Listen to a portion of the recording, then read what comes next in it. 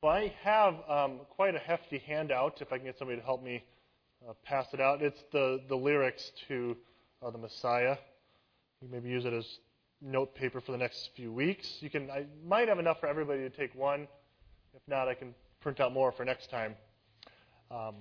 There's quite a few pieces, and I'm really not sure how far we're going to get in the next 4 weeks, considering the next week we don't have a Sunday school because of our congregational meeting. But we'll bust through as much of part one at least before Christmas, and then maybe we'll pick up with the rest after Christmas. And we'll go through the structure of the Messiah in a little bit. But while these are being handed out, let me just give a little background to Handel's life and some of this music as well. And I want to say from the outset that much of this information comes from a Smithsonian Magazine piece from December 2009, The Glorious History of Handel's Messiah. It's a wonderful, brief article. It gives a lot of history of the piece and about Handel's life. And I'm no expert in it, so I needed to really rely heavily on that piece of work. So Handel was born, guess what year? Does anybody know about when Handel was born? Anybody, just throw out a number. Well, 1500s, okay, that's a little bit early. 1718, he was alive during 1718. He was born in 1685. And guess where? Germany. Yeah, Germany. Maybe recognized from his name, George Frederick Handel. He was born in Halle, Germany, in February 23 of 1685. His father was a surgeon, so he kind of grew up in a privileged position in the society of that time. His father was a surgeon, and as we've heard so much throughout even church history, when you have a son you want to raise up, what do you want him to be? A surgeon, a doctor, or a lawyer? We've heard that, I think, from Martin Luther's family as well, wanted him to be a lawyer. So his dad wanted young George, his son, to be a lawyer. But one of their friends, his name was the Duke of Weissenfels. He heard young George Frederick play the organ at age 11. He heard him and realized he needs to get into music. He's a gifted prodigy. It's steer him towards music, and won over his father, and his father agreed. And so George began to go into music. In 1705, when he was 18 years old, he composed his first opera. What did you do at age 18? I didn't write an opera. I'm sure none of you guys did either. But that's what he did. He wrote an opera when he was 18. And for the next 5 years, he was employed as a musician, a composer, and a conductor in courts and churches in Rome, Florence, Naples, and Venice. So kind of traveled all over Italy for the first 5 years when he was a musician. And then and also in Hanover, Germany. So a very gifted musician, well sought after, and he was able to find a lot of little different posts throughout the years. But as you can tell by how far he moved, or fast he moved around Italy, he didn't like to be tied down in one place. In the 1600s, in that time, to be a musician usually meant you needed to have a benefactor. Somebody who was going to be your patron, to give you a living, to pay for your existence, to give you food, maybe even shelter, in usually like a court. One of the contemporaries of Handel was Bach. They actually were born in the same year. Bach didn't mind having a benefactor working in the church and in courts. Handel didn't like that. He liked to move around a little bit. Didn't like to be tied down. He did write court music when he was asked. Water music is one of those things that he composed when he was asked by the King of England. But he liked to be a little more independent. And in those days, to be independent, you really didn't need to stay to the continent of Germany. They were kind of rooted in the old form of way to do things. You needed a benefactor and a patron. So he needed to move. He moved to London. In 1710, he moved there because it was easier to be a musical entrepreneur, able to be independent, to do things on his own in London. London had really grown to be a big city, a very prosperous city through the trade that they had all over the world. They had a merchant and a professional class that really wanted to raise themselves up to be cultural elite. Before that, it was really the nobility. They were the ones that cared about the music. They were the ones that paid for the music. But this rising merchant class and professional class, they were throwing their money into the arts. So Handel came to London so that he could partake of that, to get his well-being paid for while not being tied down by one benefactor. Anybody have any idea what his style of music was, or what he was writing when he was in London? What was Handel famous for before he started going to his oratorios? Any ideas? He wrote 42 of them. He started when he was 18. No, operas. He started when he was 18. He wrote 42 operas, but they were all Italian operas. And that was the big deal in that day, to have an Italian opera. So when he was in London, they were, importing Italian singers and composers, people who knew Italian opera. It was big. That's what the crowd wanted, and Handel toured Italy for a while. He knew Italian operas. He wrote a lot of them. But in 1730s, things started to change. As is, even happens in our day, things kind of come and go. There's a big rush to have the next best thing. That kind of dies down as the newer things come about. And that's what happened with the Italian operas. They would be very expensive to produce. They took a huge emotional toll on the composers to write them, to think about the sets, to think about all that needs to go on. And that moved Handel to move into writing sacred oratorios. Oratorios. Essentially, it's a sacred opera. But it doesn't have the sets. It doesn't have the costumes. It's essentially just the singers. There could be characters, and there's other things going. It's similar to an opera without those big fancy production. It's an opera usually on a religious subject. So he started going into these oratorios. That's what the people wanted to hear, and they were clamoring to have more and more of them. And the thing also about these oratorios is that they were in English. They were kind of over the Italian stuff. All the Italian operas were in Italian. But oratorios, they were able to write in English. They were usually composed of an orchestra, a chorus, and some soloists. So a little bit easier of a production without all those sets and out all those scene changes and costumes and things.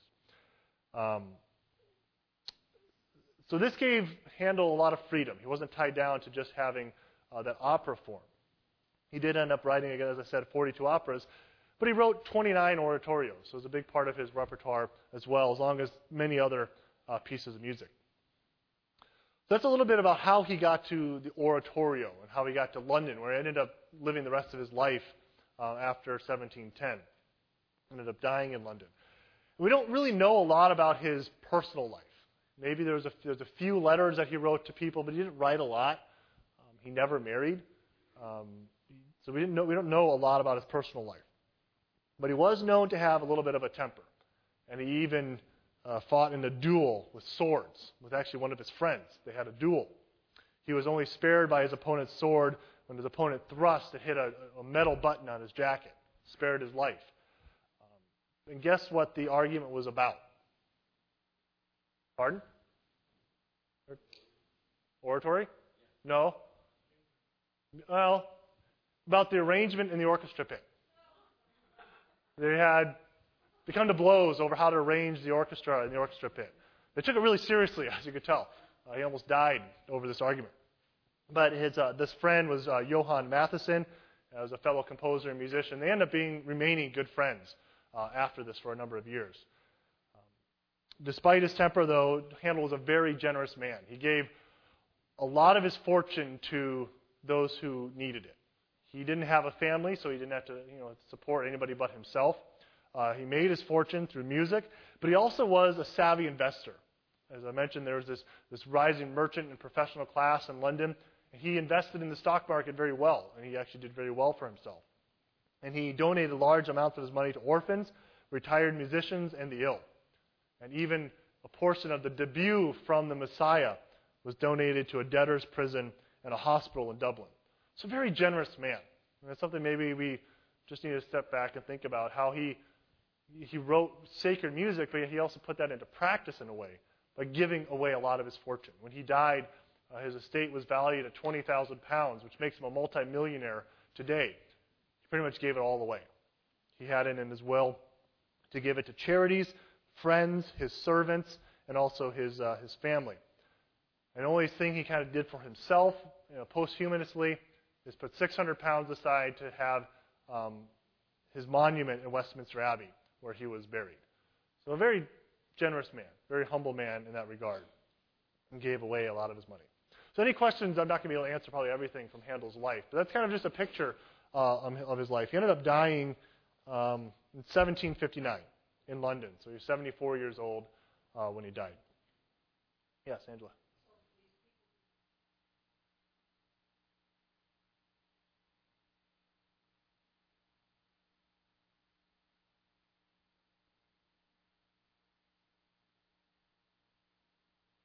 I think they're kind of like employees waiting for a piece of music to be asked for.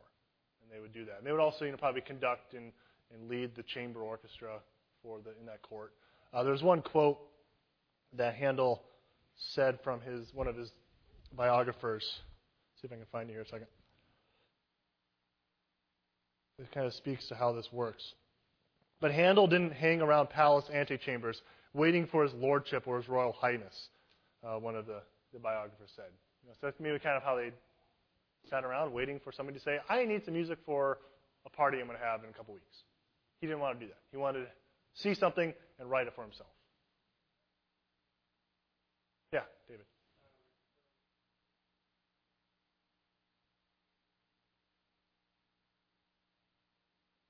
He was a member of a church. He was buried in Westminster Abbey. I don't know if that's where he necessarily attended. But I didn't run across, this was from the Smithsonian Magazine, so they didn't go into a lot of his religious life. Maybe I can look up to that for a couple weeks. But yeah, given that he wrote sacred oratorios, which were usually biblical themes, biblical stories, he had to have some knowledge of that. But I know he went to church. Any other questions? Yes, Freddie. Oh. I don't know. He didn't have a family. I don't know who. I think they're probably now in the public domain. But don't quote me on that if you get busted for illegally doing something with his music. But let's talk now about the Messiah itself. As I mentioned, probably most of us have heard the Messiah in some form or the other over the years. The text, or it's really a collection of texts that were given to Handel by Charles Jennens in July of 1741. So Jennens had this music, or these words that he had compiled, and he gave them to Handel and said, I want you to write music for these words. And he had, Jennens noted when he gave it to him, I hope Handel will lay out his whole genius and skill upon it, that the composition may excel all his former compositions, as the subject excels every other subject. So these lyrics were given to Handel, the Jennens wanted. It's such great text. This story excels all other texts that you can give. It's Bible, right? I hope he produces music that will do it justice. And as we are now 272 years later, I think we can say that he did do justice to this text. And his music has really stood the test of time in that regard. So Handel was given this music this lyrics in July 1741, and he wrote the music in 3 or 4 weeks, in August and September of the same year. So he's a prodigy. He was a very gifted musician, and one of his biographers noted he just worked day and night. It wasn't like he just did a couple hours a day. He worked tirelessly to write this music. But again, he finished it in just a few weeks, which is an amazing gift that he had. So this was given to him in July. And what corresponding holiday do you think this was for? Pardon? Christmas. No. Easter. The Messiah was an Easter oratorio. In the years since, we have kind of turned it into a Christmas piece of music, mainly because of the first part. The first part of the music speaks just of Christ, the prophecy leading up to Christ, and then Christ's birth. So that's kind of been how it's ingrained into our culture, especially the Christmas aspect of it. But the very last part is about his resurrection. And that's what this whole music is leading towards, is the resurrection, which would lend to Easter. But yet it's a great piece of music any time of year. And Christmas, again, it's endeared itself into our hearts as well. over to the Christmas holiday especially. So the first performance was in Dublin on April 13, 1742, and it was easily a sellout. The managers of the music hall in Dublin was trying to get the ladies to shy away from wearing hoops so they could cram more people into the music hall because it was easily a sellout. We need more space, don't wear hoops. I don't know if they actually heeded that advice or not, but it was easily a sellout. But why Dublin, not London? It's an interesting question maybe you thought of. If he was really big into London and the music scene there, why would he do such a big piece of music in Dublin? Well, it was a very fast-growing and very prosperous city at the time, and there was a wealthy elite that was growing there. And they wanted a piece of that cultural pie. They wanted to say, look how good of a city we are. We can host an event such as this, a large cultural event. And Handel, in the last season that he had in London, he didn't like the way he was received by a number of his pieces and by some of the critics. They weren't the best. They didn't really like his music the last season. So he wanted to do something away from London to see how it kind of play things out a little bit. He didn't want to have a big flop on his hands. So let's go to Dublin. But also the music was a little unorthodox. The oratorios usually were still a great story. They had characters and a plot and very dramatic, singing back and forth between these characters. The Messiah doesn't have any of that. It doesn't have strong characters that are going back and forth. It's really an anonymous narration, just quoting a scripture text. So he felt it was a little unorthodox, and he wanted to, again, test the waters someplace else, someplace other than London. And even today in the United States, that we see that sometimes when they have a piece that they're not quite sure if it's ready for Broadway, they maybe will do it off Broadway or do it in some other town where they can kind of test the waters a little bit. If it goes well, then they probably get some good financial backing to bring it to Broadway or something like that. So this has been going on for a long time. So that's why he brought it to Dublin. Again, the Messiah had this little unorthodox style, but we know the plot of the story. It wasn't a plot with characters, except God is one character making his prophecy to Jesus Christ. That is probably one of the best stories ever, as Dorothy Sayers says, the greatest story ever told. And that's what he's using as his text, these scripture texts. So again, a little unorthodox for Handel. And oratorios, as I mentioned, they kind of act like operas, minus the sets and the costumes. And they still have these characters involved in the story.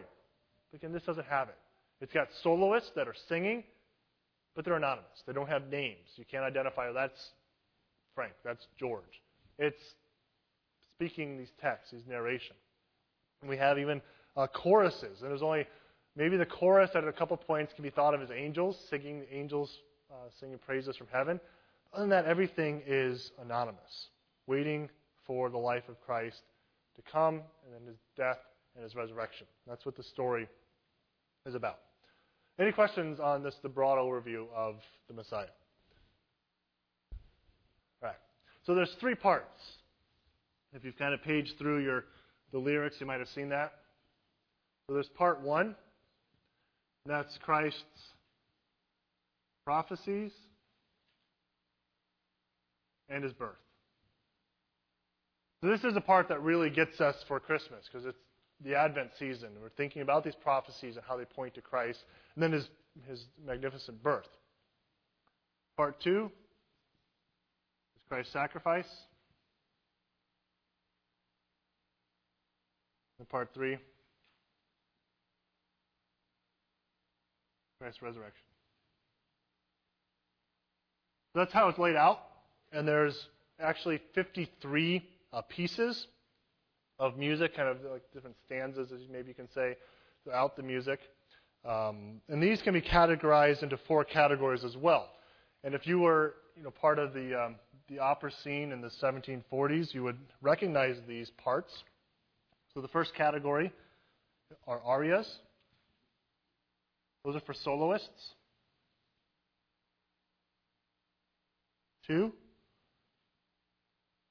recitatives.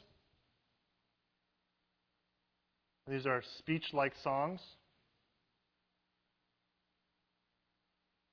And those are for soloists as well.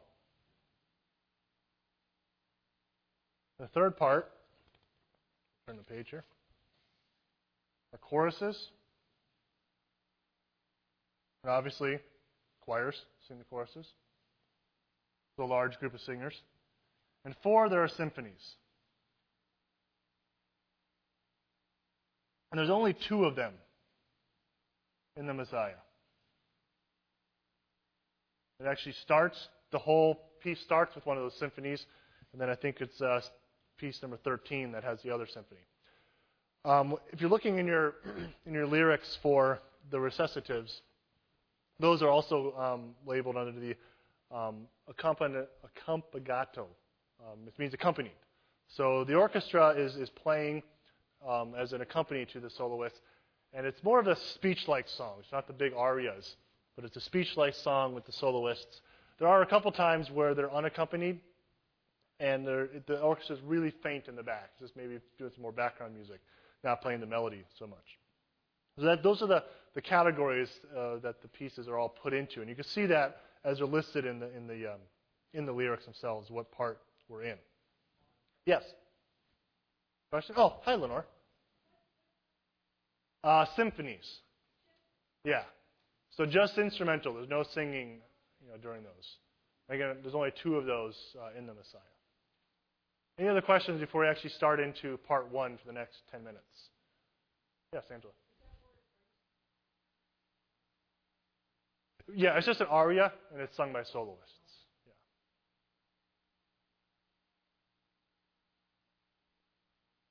All right, let's look into part 1. Again, this is a prophecy concerning Christ and his birth. Pieces 2 and 4, it starts out with a symphony, and we don't get into the text until pieces 2 and 4. And you can see there that it's broken up into a tenor, then the tenor sings an aria, and then there's a chorus. But they all take their text from Isaiah 40. Isaiah 40 is a great part of a great time in redemptive history, where God had just, through Isaiah, told Hezekiah that because of Judah's unfaithfulness, Hezekiah's sons are going to go into captivity. They're going to be banished from the land. This is what actually Isaiah 39, 5-7 says. Then Isaiah said to Hezekiah, "Hear the word of the Lord of hosts. Behold, the days are coming, when all that is in your house, and that which your fathers have stored up till this day, shall be carried to Babylon. Nothing shall be left, says the Lord. And some of your own sons who will come from you, whom you will father, shall be taken away. They shall be eunuchs in the palace of the king of Babylon." That's horrible news. How would you like to hear that your sons, who you were hoping would be part of the royal family of Israel and to rule Judah, are going to be eunuchs in somebody else's palace? Not even your palace. Your enemy's palace. Very bad news for Judah. To be sent into exile means that you have broken the covenant that you had made with God, and things are going very badly for you. That's what is coming to God's people prior to Isaiah 40. But then God, in his great mercy, immediately gives words of comfort, words of hope to God's people. "Comfort, comfort my people, says your God." Despite Israel's unfaithfulness, despite Judah's unfaithfulness, God is calling them, "You're my people. I am your God. Despite everything that has gone on, I'm still your God." God is remaining faithful to his covenant. Not only the Mosaic covenant, God is being faithful. That's part of the Mosaic covenant, right? You don't do these things, you're going to be banished from the land. But God is also being faithful to the covenant he gave to Abraham years prior to that, where God says, "I'm going to be your God. You're going to be my people. I'm going to make you more numerous than the sand on the seashore or the stars in the heavens." God is being faithful to that promise. You're going to be my people. But God is also being faithful to David. Jerusalem will also be my city, the city of David. Her warfare has been accomplished, and her iniquity has been pardoned. So great blessings, great promises that are being proclaimed to God's people in spite of a very bad situation in their lives at that moment. But there's hope to come. But not only is there comfort being proclaimed, but the Lord himself is coming. Not only did God just say, things are going to be okay, he's also proclaiming, "I'm going to come. The king is going to come. Someone will prepare the way for the king." And that's where Isaiah 40 verse 3 is such a beautiful text. The voice of him that cries in the wilderness, prepare the way of the Lord, make straight in the desert a highway for our God. Somebody's coming to prepare a way. And as I look through this, I can only find that Isaiah 40 verse 3 is the only Old Testament text quoted by all four gospel writers. All four gospel writers saw this text and put that in the person of John the Baptist. He is the one that is coming to prepare the way for Jesus Christ. John, the final Old Testament prophet, the last one who's proclaiming the coming Messiah before the Messiah actually comes. And then in Christ, obviously we see Isaiah 40 verse 5 fulfilled. The glory of the Lord was revealed, and all flesh could see it. Prior to Christ coming in human form, what would happen if you saw God's glory? What did God tell Moses would happen if he saw God's glory? Would he live? No. He would die. To see God's glory would mean death. We're humans. We're not worthy to see God's glory. But with Christ, he came embodied in a man. So God's glory was going to be revealed. And flesh would see it. You'd see God's glory. You could see the God-man incarnate. Something that hadn't happened prior to this, had it? That's what the Messiah came to do. The mouth of the Lord has spoken it. It's probably an allusion to Matthew 3:17. Matthew 3:17 sees that when God speaks from heaven, when Christ comes out of the waters of baptism, says, "This is my beloved Son, in whom I am well pleased." The mouth of the Lord spoke these things. And God also spoke on the Mount of Transfiguration, at a time where Peter, James, and John actually saw some of the glory that Jesus was going to have after his resurrection and when he was glorified. His face shone like the sun. He had white garments. What did they hear? What was the voice, the mouth of the Lord speaking then? "This is my beloved Son, with whom I am well pleased." Listen to him. So you can see how these passages from Isaiah 40 are being obviously fulfilled in the person and work of Jesus Christ. And that what a wonderful text to begin such a wonderful overview of the scriptural passages pointing to Jesus Christ than Isaiah 40. Speaking comfort, peace that's going to come to God's people. God's glory is going to be revealed. It's going to be seen by flesh. And the mouth of the Lord has spoken it. We even hear then how God does speak about Christ when Christ was on earth. Any questions on Isaiah 40, those first few stanzas or pieces of this? Yes, Angela.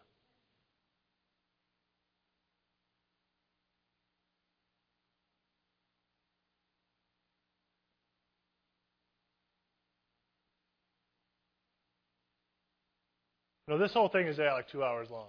I don't know how long the normal one was, but I'm assuming it's about the same. Because they were like operas without all the fancy stuff. And those are pretty long. Right. Yeah, it's a big production. I can look at the recording I have is on 2 CDs. So that's a pretty big deal. And these, the first symphony is 3 minutes long. Number 2 and 3 are 6 minutes long. Number 4 is 3 minutes long. So already we're into 20 minutes in just the first 4 stanzas. So I was thinking about playing the music for you, but one, we would never get out of here in 3 weeks. And it doesn't repeat a lot. It's absolutely gorgeous, but it just keeps repeating the words over and over again very beautifully. So I think it'd be faster just to kind of go through them here, just by speaking them.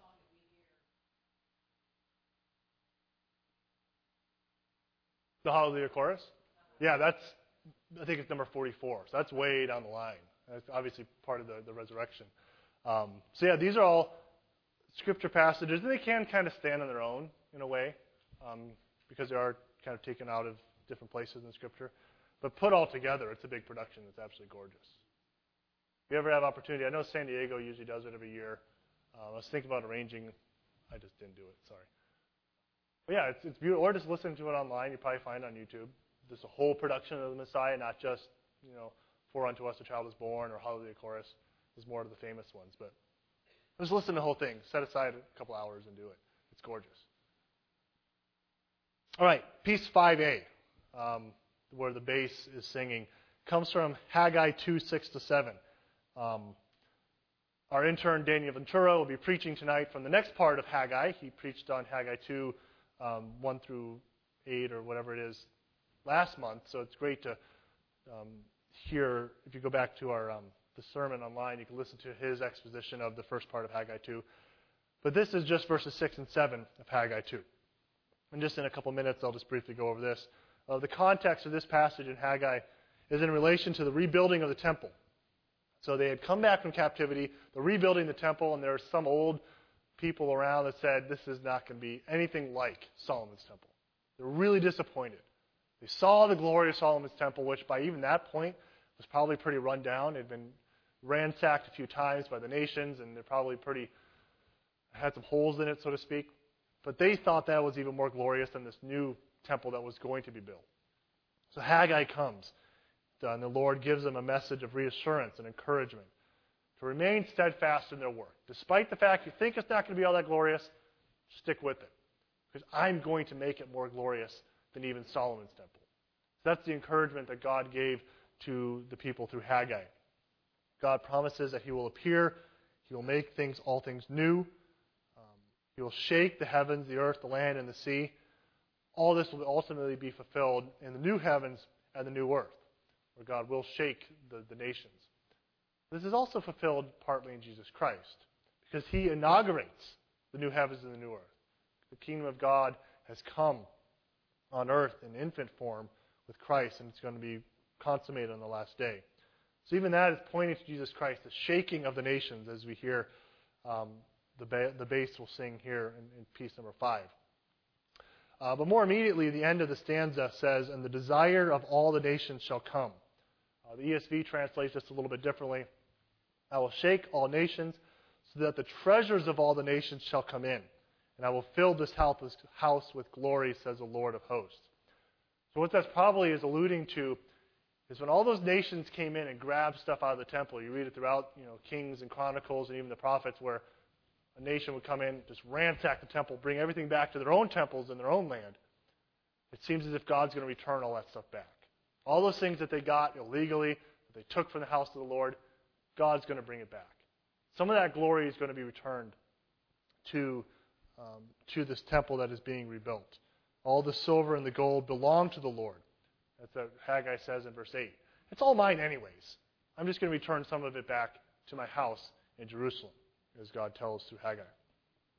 And then in verse 9 of Haggai 2, you can read this on your own too. God promises that the glory of this temple will be greater than the former glory. If you thought Solomon's temple was nice, just wait. This is going to be even more glorious. And it's not only going to be glorious because of the treasure that's going to come back, but because God's glory is going to will dwell there. Just as it had in Solomon's temple, God will come and fill the temple with the glory of the Lord. And finally, Haggai 2:6 is quoted in Hebrews 12:26 to reassure us that we are receiving a kingdom that cannot be shaken. The earth, the land, the other nations, they will be shaken by the Lord at the last day. But what we have will withstand that shaking. It cannot be shaken. God will remove those things that can be shaken, and we will be left with those things that cannot be shaken. What a wonderful verse when you think about the coming of the Messiah. He's going to die.